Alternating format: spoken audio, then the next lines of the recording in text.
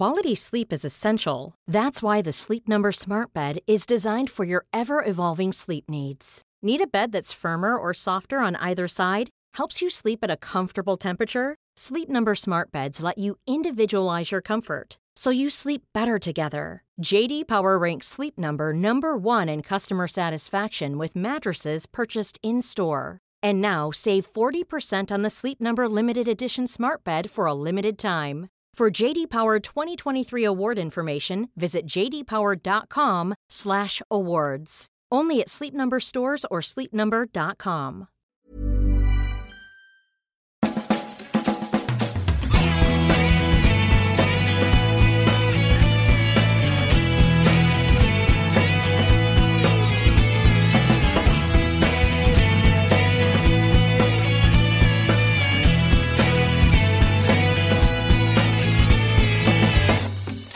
Hello and welcome to a brand new Arseblog Arsecast right here on arseblog.com. How are you? Hope you're well. Hope all is good with you and yours. Thank you for being here as always. It is an interlull week, which means there's no football.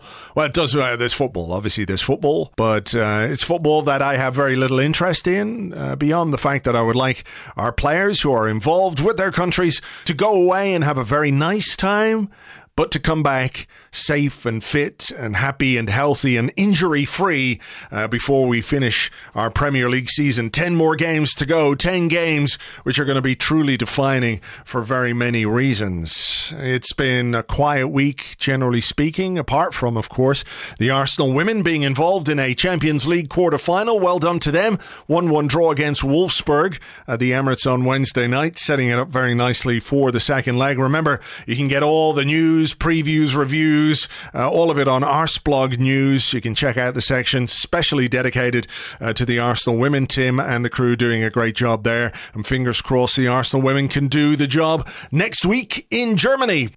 The one thing that has resonated from last weekend and our 1-0 win against Aston Villa, it's to do with Bukayo Saka, obviously. The comments that he made after the game, where he said he had a little word with the referee. He literally said the words, "I'm not complaining."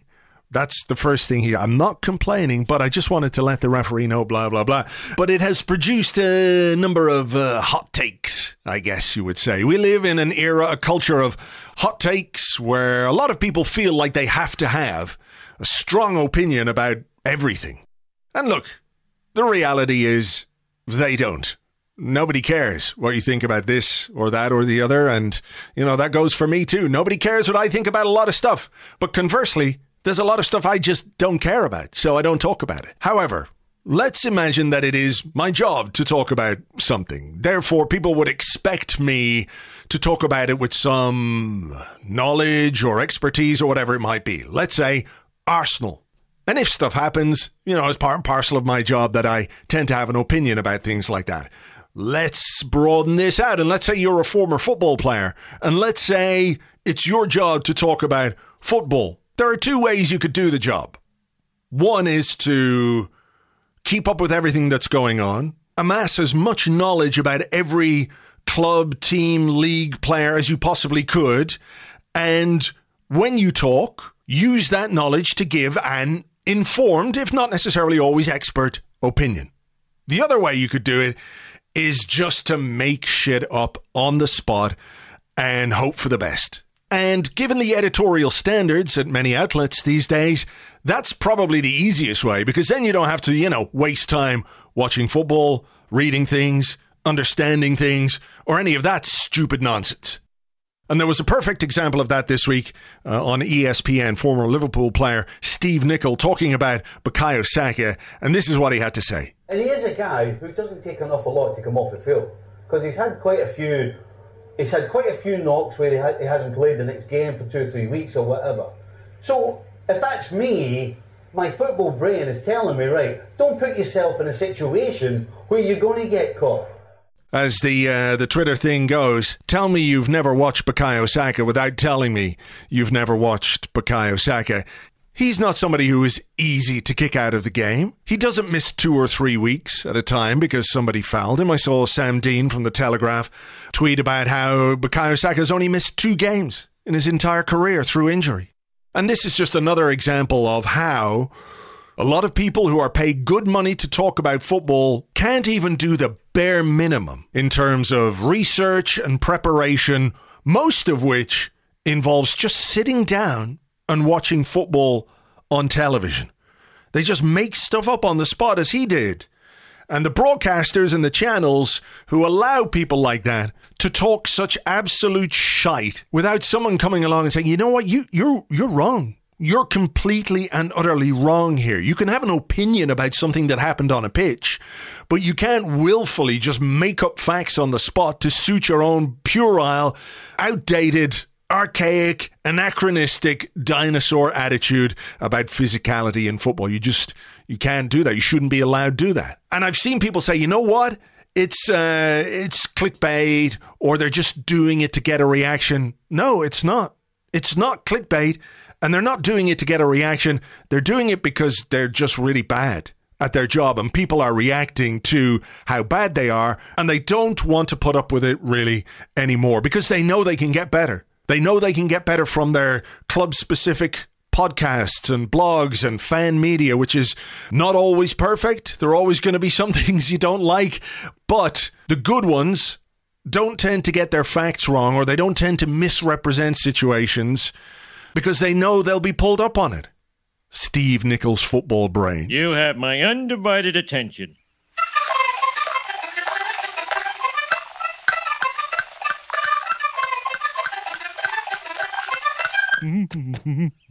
Right, let's get on with the show. And to continue this conversation and talk about lots more besides, delighted to welcome back former gunner Adrian Clark. Hi, Adrian, how are you? Hello, Andrew. Yeah, I'm all right. Good. Yeah, all good. Season is coming to a nice little climax, isn't it? I'm excited with the direction of the team, so it's all good. Yeah, cool. Well, look, we'll get to that. I do want to start, though, by talking about Bukayo Saka, and we're going to talk about him as a footballer and his importance to the team, but there's a bit of punditry going around this morning in the wake of the very, I think, pretty mild comment he made on BT Sport, which was then picked up by the media. And perhaps, if you're going to give Steven Gerrard any slight benefit of the doubt, the way those comments were presented to him might have provoked the kind of reaction that he gave us. But Bukayo Saka said quite simply, look, I'm a player who likes to run with the ball. I should get, I'm paraphrasing, referees need to be aware that that's my game. I am fouled a lot, basically. And he is a player who is fouled a lot.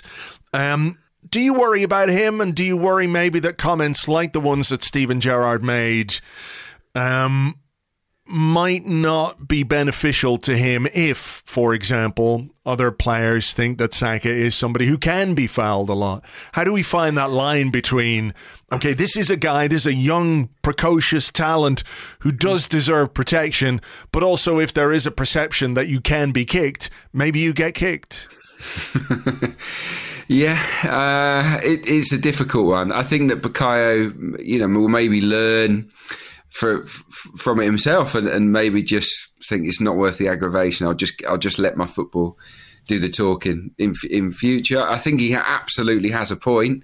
He's not just in that game against Aston Villa, but he's been kicked from pillar to post by many teams this season, and it does feel that the opposition teams often get away with more. They often get away with 2 or 3 on him before the third one gets punished. And I think if referees were to look at some of the forceful challenges that go in on him and clamp down on them very, very quickly, then it stops it. And I think that's all that Bukayo Saka was meaning there. So yeah, there's been so much nonsense spoken about Bukayo Saka in the wake of what happened at the weekend. It's really irritating. I just think Bukayo has to play his normal game. I played obviously in a similar position to Bukayo. I quite liked being kicked. I know it sounds bizarre, but in a way, it told me that I had the better of my man. That I was nicking the ball past them, and all they could do was take me out. And I took confidence from that. And I would like to think that Saka will do that moving forwards as well. But we don't want him injured. We don't want him suffering in the way that Jack Wilshere did down the years. Jack. Such quick mind, quick feet. his ankles got clattered, didn't they? And we have to be aware that, or wary that we don't want that to happen to Saka. But absolutely, he should not change his game. He's got to run at defenders. It's what he does best. And he's got to wear some of these fouls maybe as a badge of honour. What about the idea that, the certain teams or certain players, and we're harking back to maybe some of the Arsene Wenger days here, they don't like the physical aspect of the game, and that's the portrayal that certain sections of the media are putting across, that they don't like to be kicked. You say you like to be kicked, but maybe that's just your bag. But, I think there was a time when the perception was Arsenal were maybe a smaller technical team after the Invincibles, which was an amazing team, but this was a group of men who could look after each other. The age profile got a bit younger. Some of the players were physically not as imposing. And I think that went very much to the injuries that we saw happen to Abu Diaby, to Eduardo, to Aaron Ramsey. Horrific injuries that I've never seen happen with such frequency to another football club, right? So I think as Arsenal fans, we're maybe highly attuned to the potential for what might happen to Bukayo Saka because we've seen it happen to other players. And I get what you're saying about play your game, and I think he does. He doesn't really complain. That's the first time I've ever really seen Bukayo Saka say anything about the treatment he gets. So get up and play your game, and he doesn't get kicked out of games. He's not somebody who even when he suffers a lot of fouls, I think there were 7 fouls on him in the Burnley game at the end of January, he just gets up and he gets on with it. So, I think that is the kind of player that he is. But if the perception changes, do you worry that maybe teams might become a bit too physical and there may be the potential for injury, not just to Saka, but to another player? Yeah, the point that he makes is a really good one, and it's valid as well. It is, because rival teams will look for weakness, and there aren't many weaknesses with this Arsenal group, but if they sense that they don't like the physical side of the game, they're always complaining about being fouled, then it will make them be more aggressive. And opposition managers, I would do the same if I was in their corner. You would encourage your players to be physical because there is a perception that Arsenal don't like it. So I think that Bukayo and other players would probably be advised to just crack on and not moan too much about it, even though I think he absolutely had a case there. The key difference for me between this group and the one that passed is that they are tougher. I've got no doubt about it. Look at the players. Just look at the characters of the individuals in the attacking midfield section alone. Martinelli, he's a fighter, isn't he? That's one of the first phrases that comes to my mind. Martin Ødegaard, grafter, absolutely, silky, very smooth, but he is not shy of getting stuck in and closing down and working really hard. He's not soft. Bukayo Saka is as tough as they come, in my opinion. And Smith Rowe I'd put in a really similar category. He relishes the sort of, I don't know, the aggressive side of football, the combative side.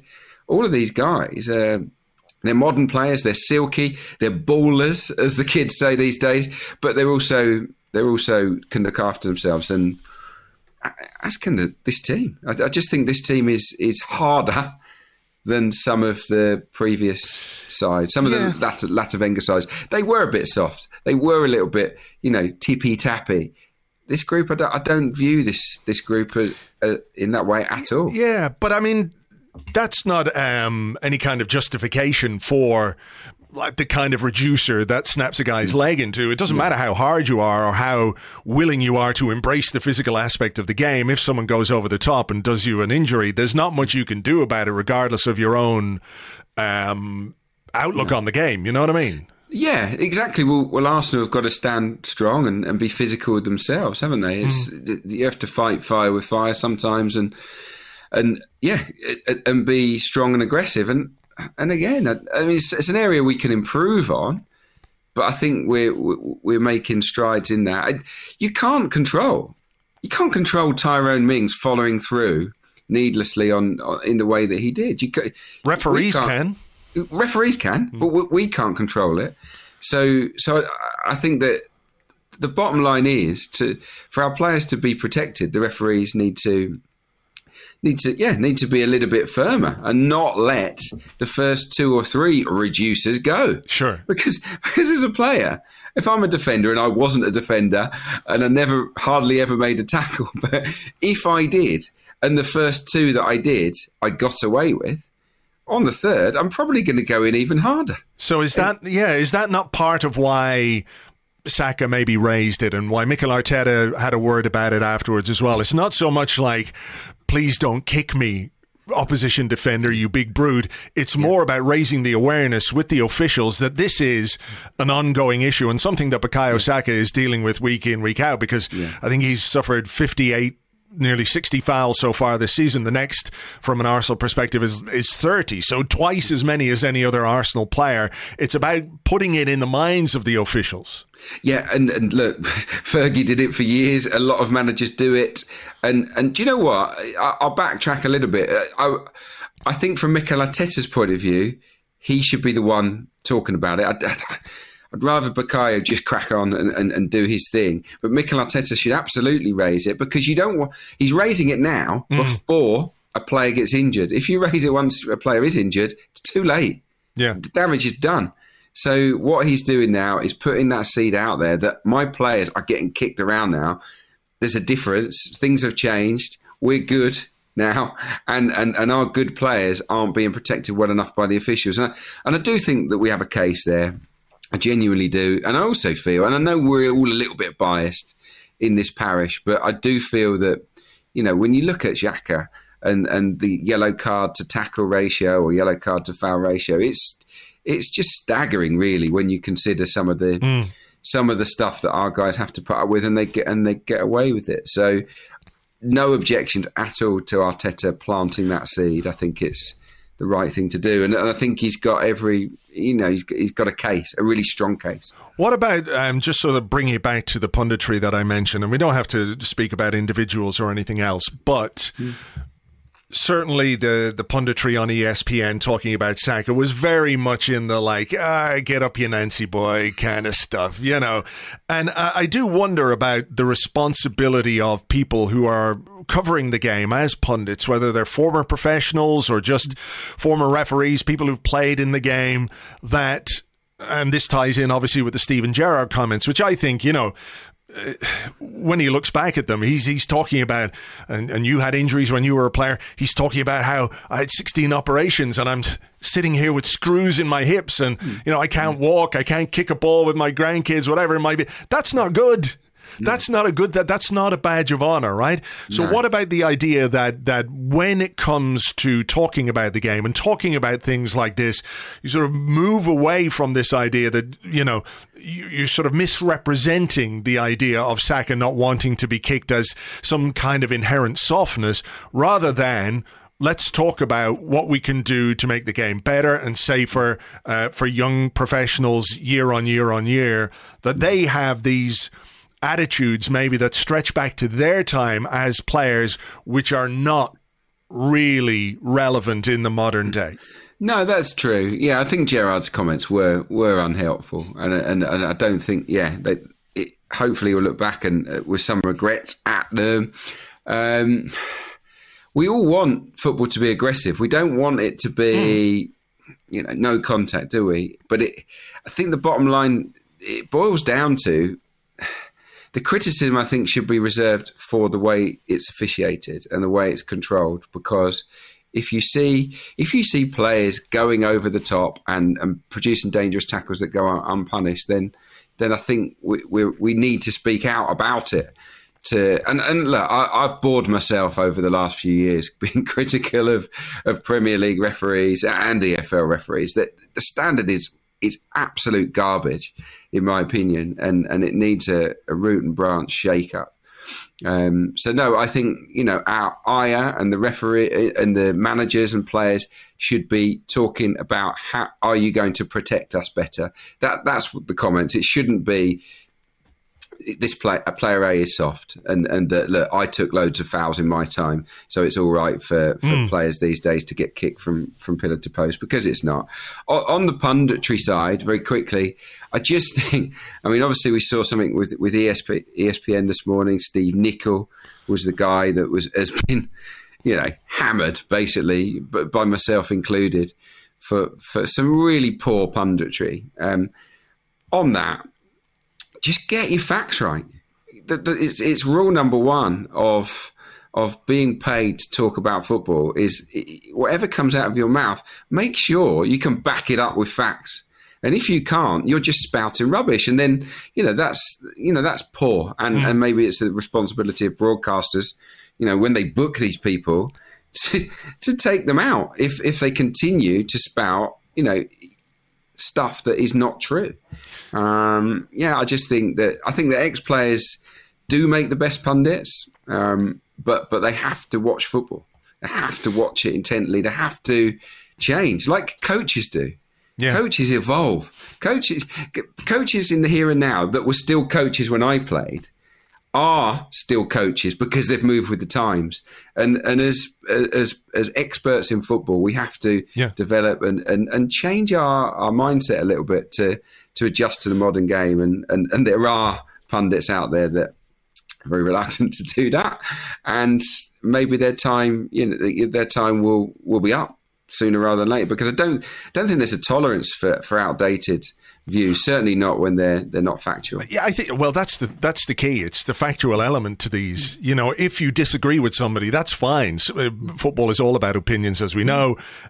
If your opinion is based on all the evidence in front of you, then great. I mean, I think there was an example this week as well when Sky did their ref watch for the Arsenal-Leicester game. Was it Leicester we played last week? The Aston Villa game, Granit Xhaka picks up the booking for basically nothing. Yeah. And on Sky, ref watch, this is supposedly an expert piece of punditry from Dermot Gallagher.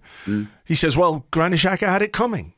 And you're thinking, well, you clearly haven't watched the game because he didn't make any fouls and he got booked for his first foul. So, how do we deal with that kind of stuff as football watchers and football fans? It's not to go in two-footed, if you pardon the pun, on Dermot Gallagher, but it's that kind of thing which I think really frustrates people who watch the game, watch their teams. You have people being paid for their so-called expert opinion, which isn't quite in line with what actually happened. My personal view is that referee punditry doesn't work. It's crap. It's garbage because they just defend fellow referees. There's hardly ever any criticism of decisions. I don't think they always come at it from a neutral perspective. So I would bin them off. That's my own personal point of view. I don't think they're offering anything. On the Granit Xhaka one, it's a joke because he was offering his handshake to the guy and he got it. There was a tussle. Okay, a foul. Absolutely, clearly not a yellow card. Foul. It's just a 50-50 tussle. Goes against him. He offers a handshake, doesn't get it, and he sort of, almost with a smile, just sort of brushes his arm against him. There's nothing there. Absolutely nothing there. And he got a yellow card for it. And the referee obviously justified it by pointing to this way, that way, this way. Like you say, what's he pointing at? Because there weren't any fouls. Yeah. So, don't get it. I just think in that position that Dermot Gallagher has to look at himself afterwards and say, was I fair? Was I fair to Granit Xhaka there, or was I just taking the side of the referee? And I think if he analysed himself, he would realise he was wrong. Yeah, I think so. And just before we get off this topic, coming back to, I think a key point that you made is the standard of officiating and the way things are allowed happen in games, which can then inform other things that happen in games. And I'm thinking of Saka being kicked by James McArthur in the Crystal Palace game, which I've never seen a foul like that in the Premier League this season. But, if that were Granit Xhaka, et cetera, Tommy Asu having his face stood on, and yet with the benefit of VAR, with video evidence and all that kind of stuff, they still didn't do anything about that. And you said, root and branch, I think was the word that you used. I mean, How can that happen if, for example, the PGMOL are the ones that are going to, if you like, do analysis of the PGMOL and then say, well, this is what we need? Surely, if football needs an independent regulator, as many people say, refereeing might need some independent assessment too. Maybe, yeah, might be the way forward. It is an awkward one because I'm not an expert in that field.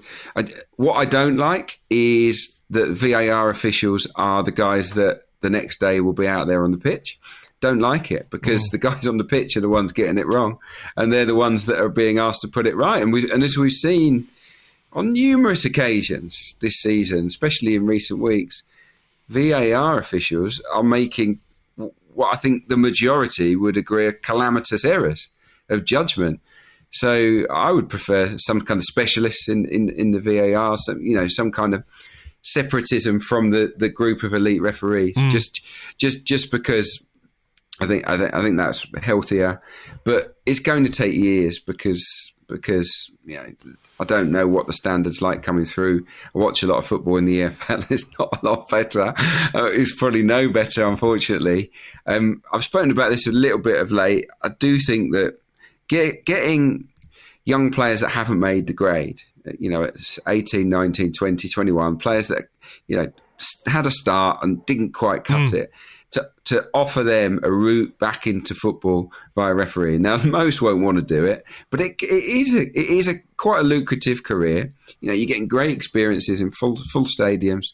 You're part of the fabric of the game. If there are, is there a pathway? Can we create a pathway for these young guys who don't have any ties, particularly to clubs, to learn how to be referees? Take a degree in refereeing or whatnot, and then maybe not have to start at quite the basic level where Michael Oliver probably started, a little bit higher up, and to get their experience quickly, and to get them there, because I do think that the game understanding is not quite there with these this current batch of officials. There's a lot. There's a lot of things that not just ex-footballers but the fans know is wrong, that the referees don't seem to be on the same page with. Yeah. I know what you're saying. It does feel a bit like trying to convince the lifetime criminal to become a cop or something, though. But I know what you mean. Just having that sort of expertise, and people who have played the game at a good level or whatever. Even as young players. Can we come back to Bukayo Saka though? And talk about him as a footballer. His goal against Villa was the match winner. It was his 10th goal of the season. He's had 5 assists on top of that. He's 20 years of age. He's doing this in a season where he played an international tournament all the way to the final. Obviously had the heartbreak and everything else that went along with that. The physical, the emotional, the mental stress that he has been through, and he's producing like this at 20 years of age. How good is it, in your opinion? Staggeringly good, isn't he? I think he's the best. He's got to be the best academy graduate I can remember in the modern era, really. Fabregas was sensational, wasn't he, at the same age, even younger, but he was someone that we sort of brought in at a later stage, didn't we? Barcelona kind of developed him. I think that Saka it's Saka's decision making that sets him apart. He just makes the right decision so much more often than the majority of 19, 20, 21-year-olds, doesn't he? He just gets it right. He's strong. I mean, from just with my eyes, I'm sure you can see it yourself. He's running so much more powerfully now with the ball. So when he gets the ball at his feet, there's more pace, there's more power about him, and of course, also more confidence because he's very settled as a Premier League performer now. So. Yeah, he reminds me a lot of Rocky. David Rocastle, there's a little bit of that about him because he's so strong and powerful, but also got the skill and the technique to go with it. And yeah, I just love him. I think he's superb. And what I also like about him is that he's not a showy player. Nothing that Saka does is for show. Do you know what I mean? Yeah, you get flashy players. Players of his ability, there's a tendency to maybe get a bit cocky at times, but nothing he really does is about that. It's about the end product, isn't it? The flashy moments are kind of the end product, if you like. It's the way he scores a goal. It's the way he provides the assist. It's not so much like flicking a trick down the sideline and then do nothing with it after that. Those really eye-catching moments are the moments with end product. Definitely, and the finishing's obviously got much better. He's clearly worked on it. I think he can still get better at that aspect of his game, and when he does, I mean, you'd probably be looking at how many goals has he got? Did you say 10 for the season? 10 so far, yeah. Yeah, I think in a couple of years we could probably be expecting him to get in the sort of 16 to 20 category for sure. And if you've got a wide guy doing that, and you've got a striker topping 20, and maybe another wide guy, around the 15 mark, then you got yourself a team, haven't you? You certainly got some firepower. His contract, apparently there are discussions. David Ornstein was reporting during the week that there have been some initial discussions about his contract, and you can understand why. Obviously, he's got 2 years left, I think.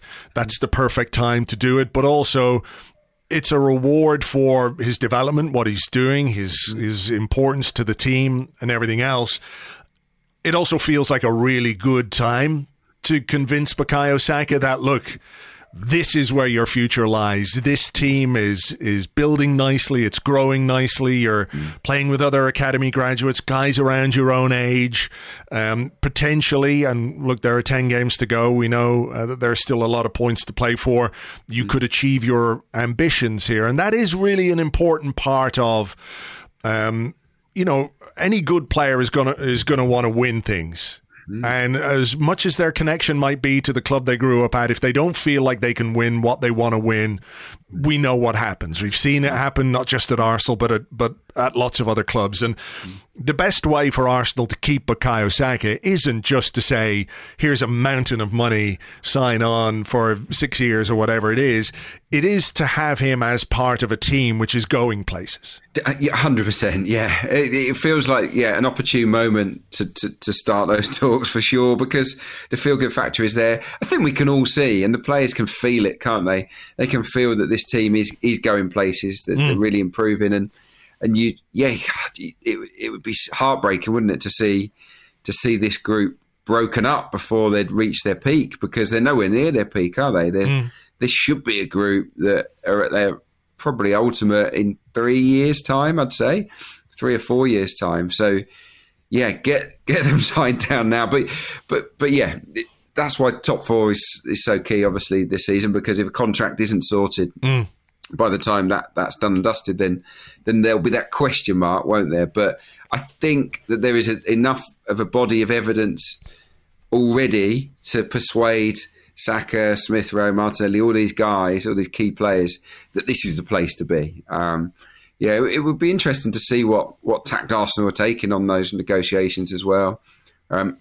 He knows the manager loves him as well. He knows that he's going to play every week. And I mean, as a player, that's a good place to be.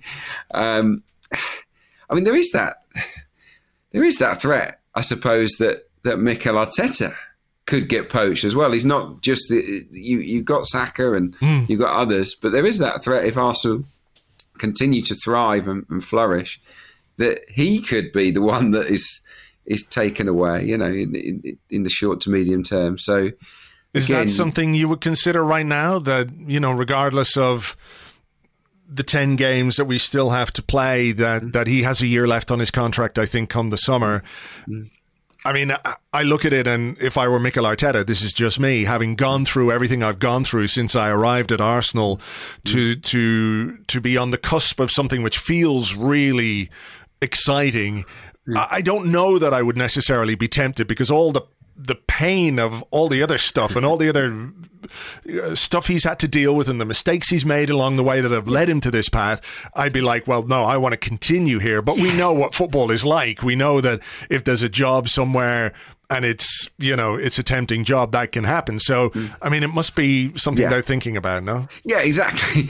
If you build up a company from scratch, and you earn no money and it's horrendous and you have to do all the dirty work, and it's horrible for 3 years. You're losing money for fun, and then suddenly it's starting to gel and it's starting to click, and you're employing people and the money's coming in, and then you're just on the cusp of achieving what you set out to do. Not many people would then leave that company and sell it, would they? They just wouldn't.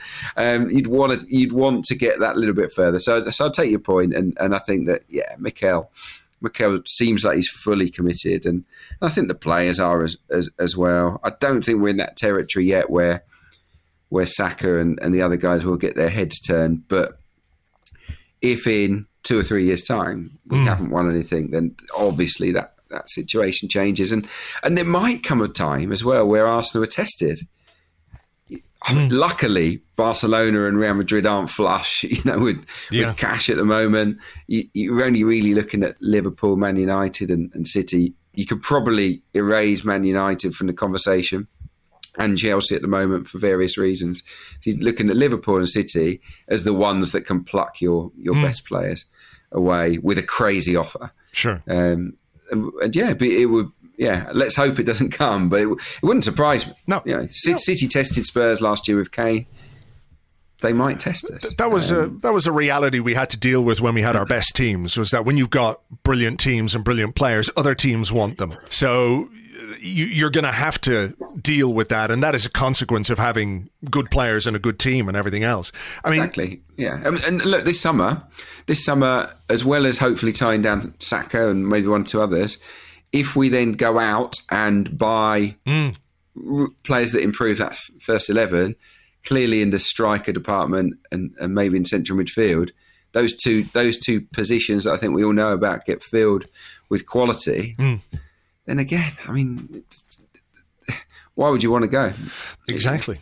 Can I just ask you, just finally, there's been a lot of talk about celebrations this week, and I don't quite know where this has come from, this development that all of a sudden you can only celebrate the biggest achievements in the game. Like, you're not allowed to celebrate unless you win the World Cup, blah, blah, blah. I don't really know where it's come from. I've got some theories about why it's happening around Arsenal at this point, but without going into that too much, as a former player, in key moments, in games like the Villa game when you hang on and you win, and in the Wolves games and victories like that, which are really, really important. Like, they may not be what people would consider the big games, like against your big rivals, but the 3 points are the 3 points, whether you win them against Man City or whether you win them against Aston Villa or Wolves or whatever it is.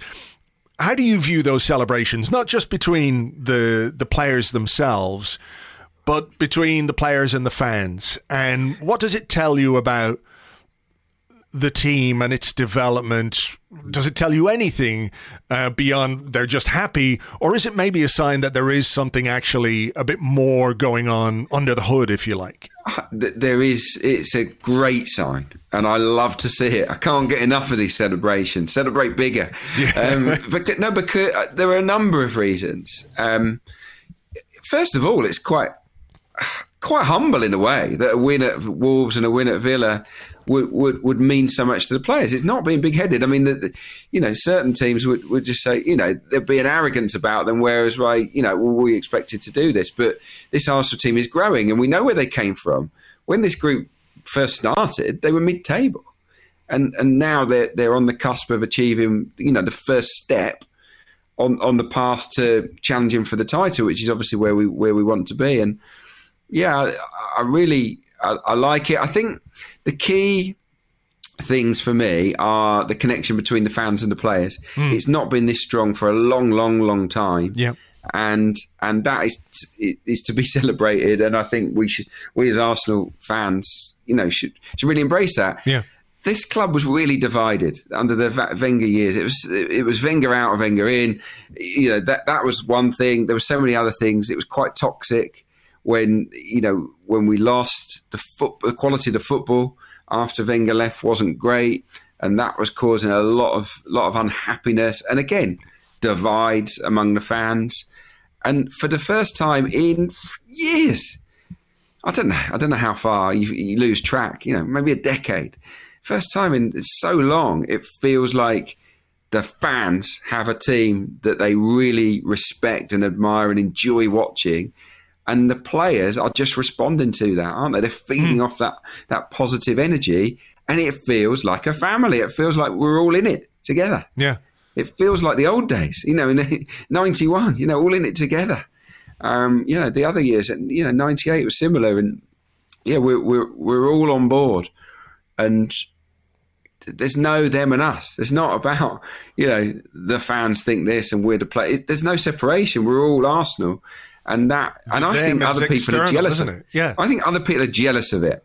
That is my assessment of it. I was jealous when Leicester won the FA Cup, and I saw their owner on the pitch celebrating with the players, the fans, being absolutely adored, and they couldn't have been a happier family, could they, when Leicester won the FA Cup? Manager, owner, players, fans, together.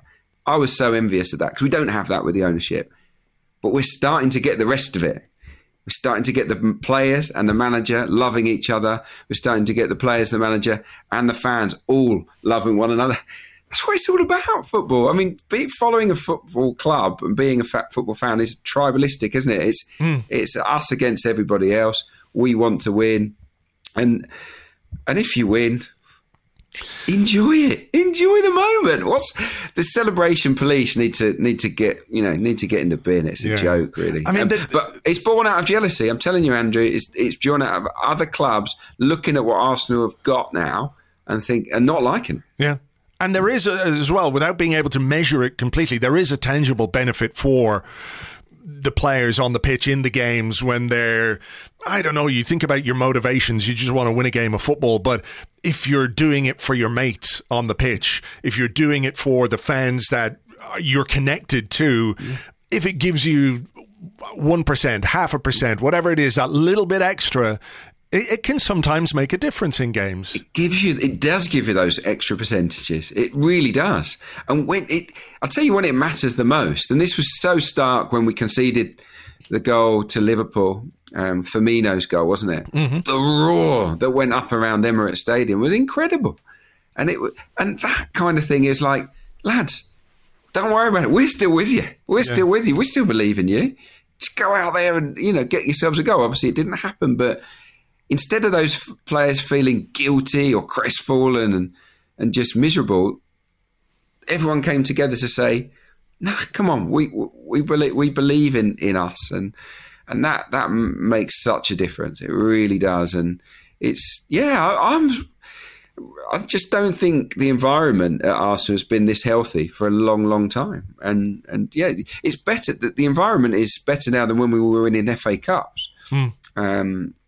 So we should cherish it as Arsenal fans, and actually, the more that other people moan about it, the more it shows that they're worried probably about where we're heading. I mean, it is nice, isn't it? It is nice for the people on the telly, the radio, and whatnot, to suddenly be talking about Arsenal in a really positive manner, and that's why this is coming. That's why this is coming to bear. No one moans about Liverpool celebrating our City, and they do. They celebrate just as hard. Liverpool, when they beat us, they were going mad. Yeah, but that's what happens in football. It's a big win for them, and they've got that right to celebrate, as do we when we win at Villa, when we win at Wolves, and obviously, in a few weeks' time when we win at Spurs. Absolutely. And on that positive note, we will leave it there. Adrian, great to talk to you. Thanks a million. Yeah, cheers, mate. Thank you very much indeed to Adrian. You can find him on Twitter at Adrian J. Clark, at Adrian J. Clark. Ready to pop the question? The jewelers at BlueNile.com have got sparkle down to a science with beautiful lab-grown diamonds worthy of your most brilliant moments. Their lab-grown diamonds are independently graded and guaranteed identical to natural diamonds, and they're ready to ship to your door. Go to BlueNile.com and use promo code LISTEN to get $50 off your purchase of $500 or more. That's code LISTEN at BlueNile.com for $50 off. BlueNile.com, code LISTEN. Hey there, it's Michelle Norris. I'm host of a podcast called Your Mama's Kitchen. When I travel, I'm usually looking for a way to find a taste of home when I'm not at home. And one of the things I love to do when I am at home is entertain. And Airbnb allows me to do that. When I was in California recently, I rented a house that had a great kitchen. And when we were sitting around the table, we were all thinking, we're in someone else's house. Someone could be in all of our homes as well. If you have a home, but you're not always at home, you have an Airbnb. Your home might be worth more than you think. Find out how much at airbnb.com/host.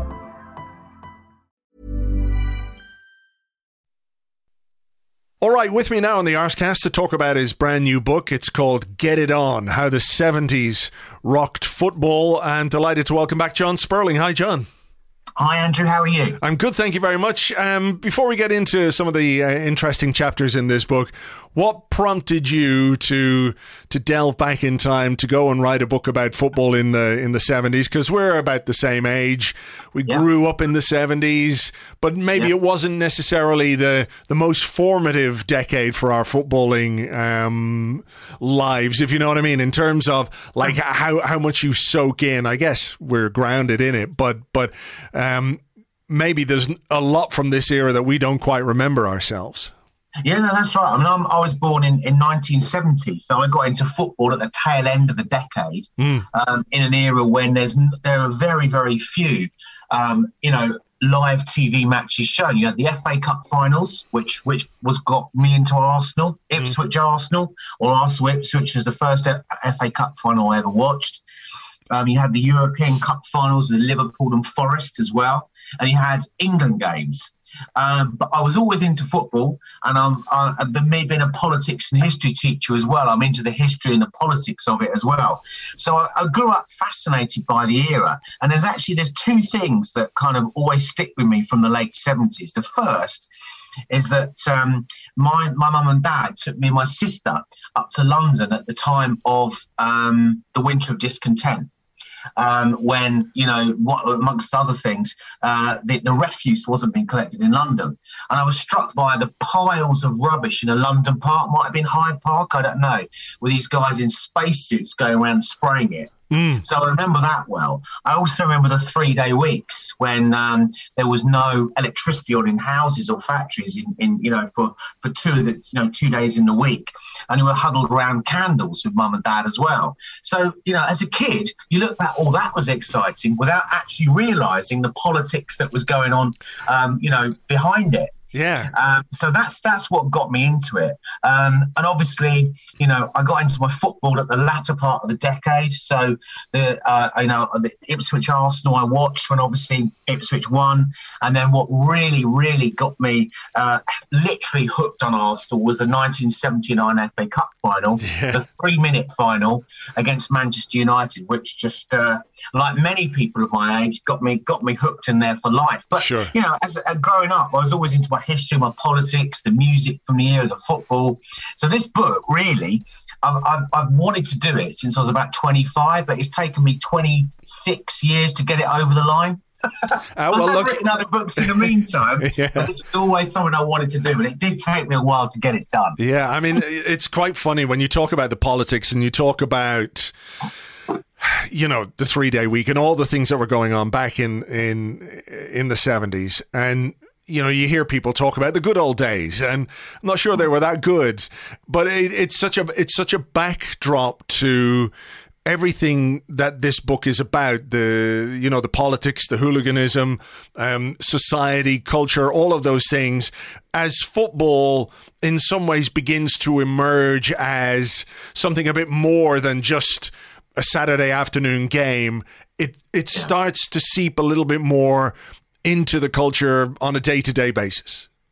Yeah, no, it does. It does. And I mean, first of all, I never wanted to write just a homage to football in the 70s. I mean, some people say it's a golden era and it was when football was better. Well, I don't agree with that. I mean, there are some elements to 70s football which kind of have been lost and seem poignant. I mean, the fact that stadia, for instance, were rooted firmly within the community, the fact that it's much less moneyed and footballers were more on a level with fans and that kind of thing. But as you say, you've got the hooliganism, the racism, the pretty shoddy state of a lot of the stadia as well. So it's a mix. But it is true that in the 70s, it's the advent, I think, of colour TV, which really starts to elevate football into doing something else. And I think it's that 1970 World Cup panel pulled together by Jimmy Hill, which had Malcolm Allison, Derek Dougan, Pat Crerand, and our very own Bob McNabb, who had unluckily didn't make it into Alf's final 22 for the World Cup squad, which kind of it suddenly means that footballers are being talked about. So when they had a day off the ITV panel, they were mobbed in London in the way that footballers, that didn't happen at the time, apart from maybe George Best. And so suddenly colour TV elevates footballers into personalities. And the 70 panel kind of talked about football in a way, minus the swearing maybe, that, you know, ordinary football fans talk down the pub with their mates about. So it's a real key moment, the advent of colour TV. And what it means as well, when we look back, Jimmy Hill, a man who was involved in many things in football, from the end of the maximum wage and sort of realising that football could be more than just a game. Yeah, and wrote the words to good old Arsenal. Yes, as well. He did. I mean, they're not the most complicated lyrics you'll ever see in your life, but, you know, fair play to him. You got to give him his props for that.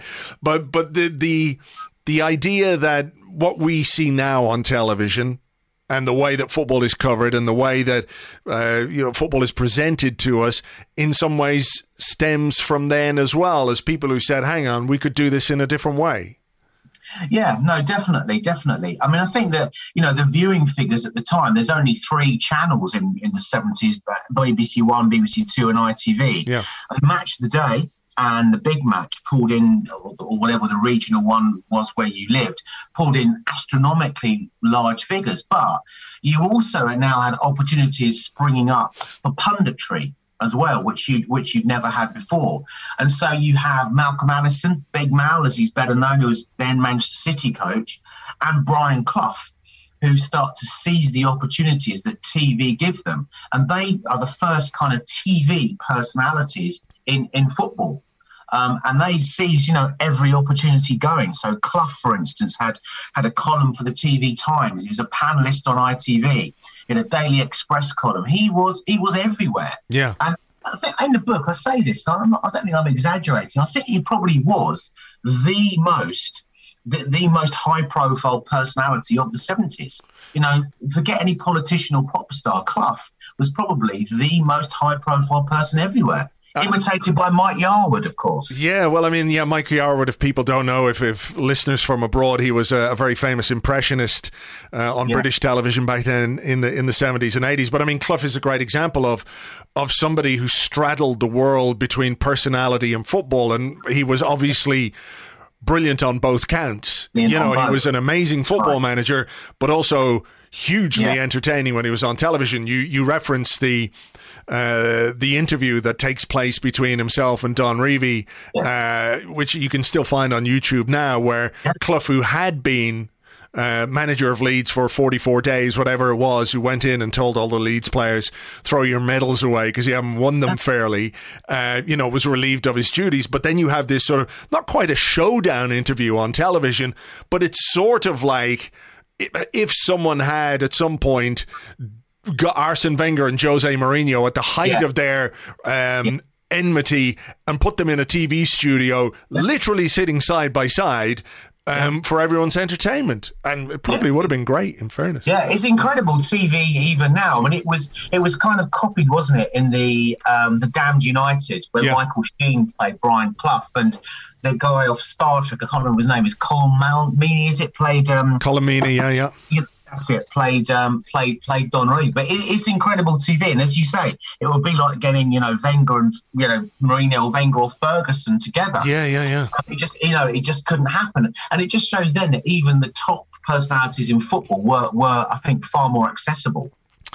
One of the things that comes across in the book, people talk about the Premier League as like a tipping point for football, and I think that's true in many ways.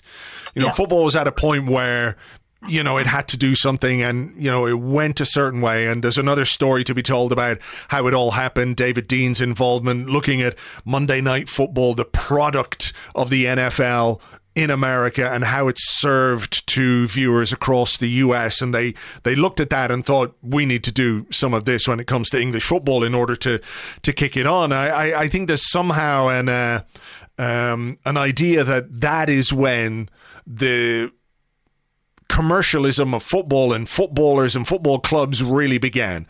Maybe that's when it went to another level. Yeah. But in this, we can see players like George Best, as you mentioned, Peter Marinello, who was signed from Hibernian, who was talked about as Arsenal's version of George Best. It didn't turn out that way.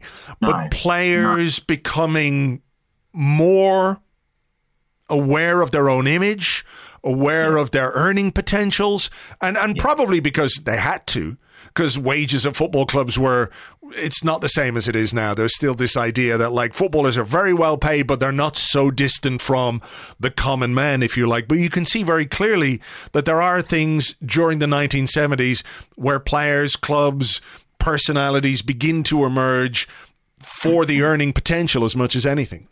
Yeah, that's right. I mean, by the early 70s is 10 years after the abolition of the maximum wage. So top footballers are earning good money. And, you mentioned Peter Marinello. I mean, a lot of the double winning side of 71 were homegrown, and homegrown players never earn as much as imported players. It's been a bit of a sticking point at Arsenal down the years, hasn't it? With Ashley Cole, and a lot of players have felt slightly let down by the fact they haven't been paid. So Marinello, came in, and suddenly he's helping Tony Blackburn present Top of the Pops, and he's awarding a prize on there.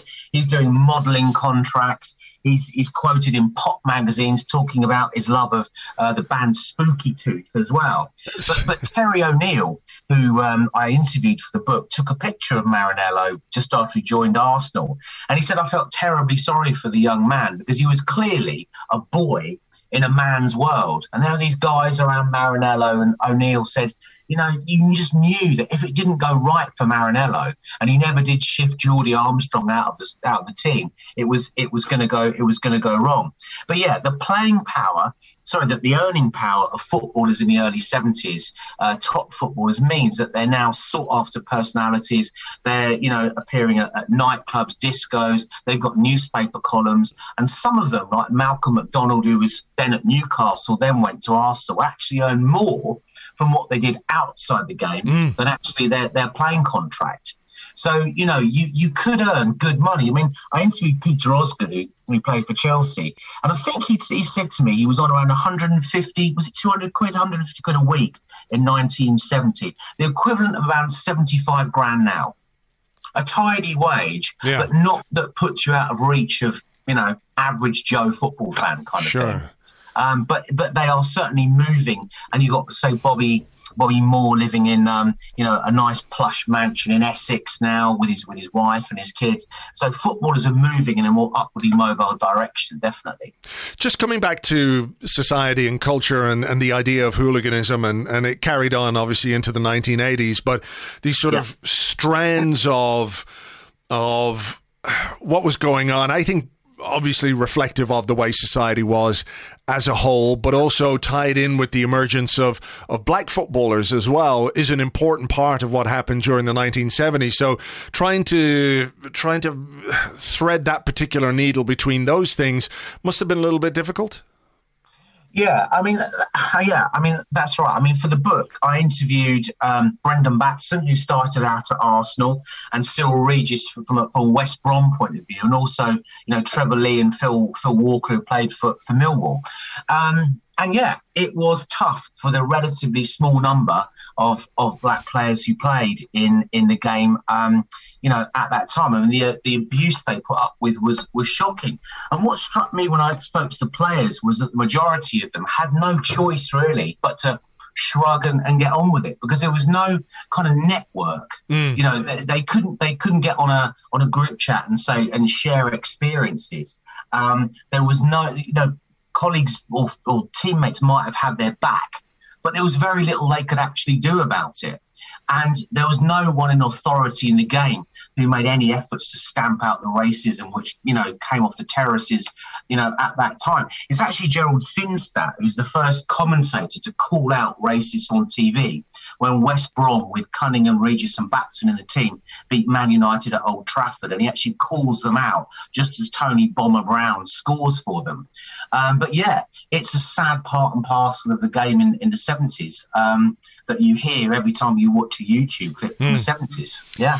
There's so many things in this book that are will resonate with fans who grew up of a particular era. But I think if you want to look back, if you're a younger fan, if you want to look back and try and understand where the Premier League has come from and how we are where we are right now. There's loads in this, but there's one final thing I just want to talk about because I read it in the book and I was immediately catapulted back into my youth. Can you please, for the listener who may have no idea about this, explain the conceit of Superstars? Superstars, what a show! So Superstars began in Britain. It came from America, where you'd have sportsmen for a variety of disciplines. You could have footballers who generally didn't do all that well, actually, but you had athletes, you had racing drivers, the whole lot, and they would compete in a number of events that had nothing to do with their own discipline. So you had pistol shooting, weightlifting, canoeing, swimming, and footballers tended to do well in the running events. Obviously, sure. They tended to do less well in the canoeing.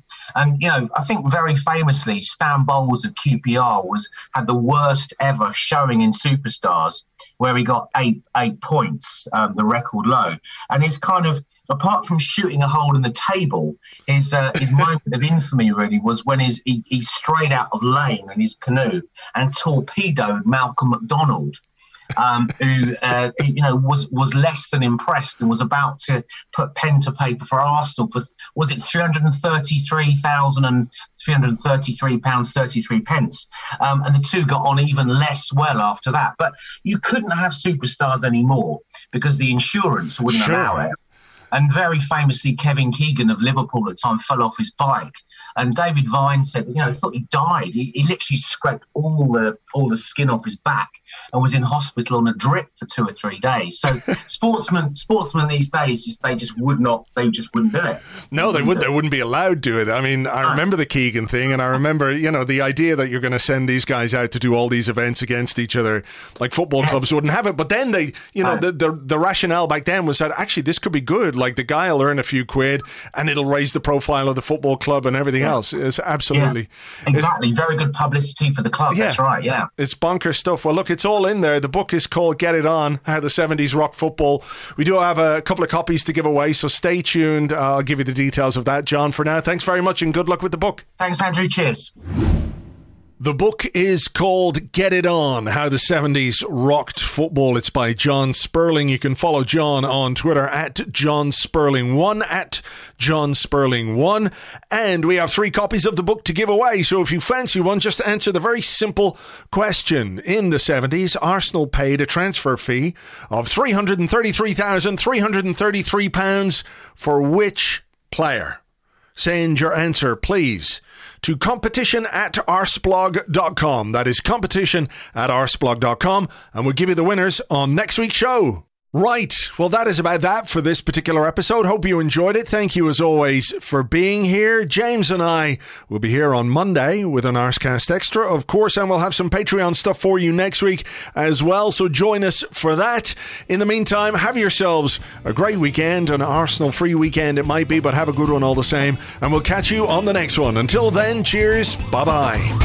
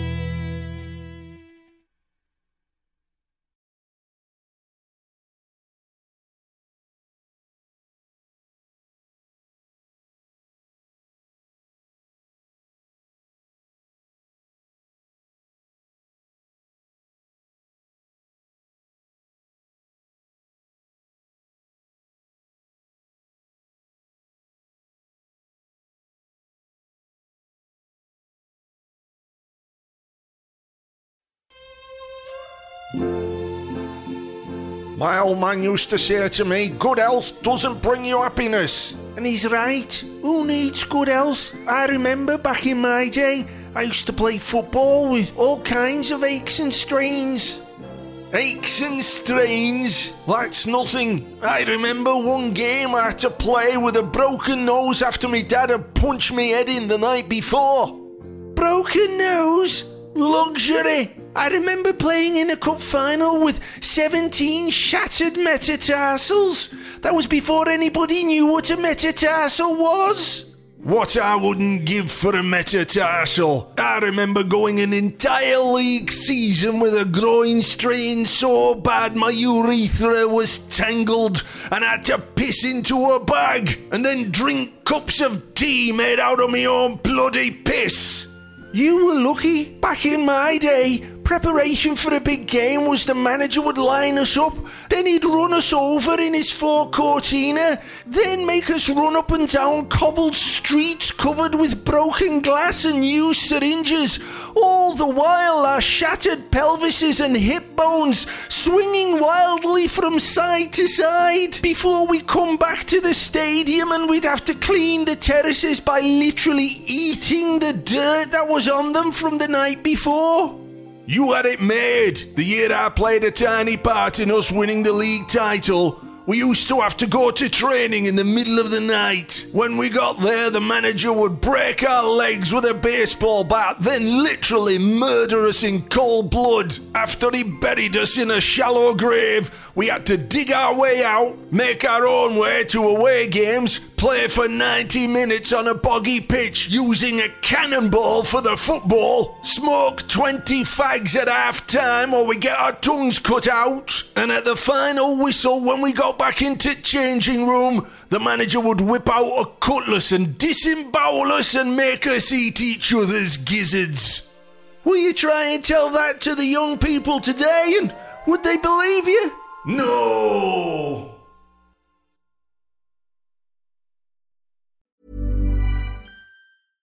Flexibility is great. That's why there's yoga. Flexibility for your insurance coverage is great too. That's why there's United Healthcare Insurance Plans.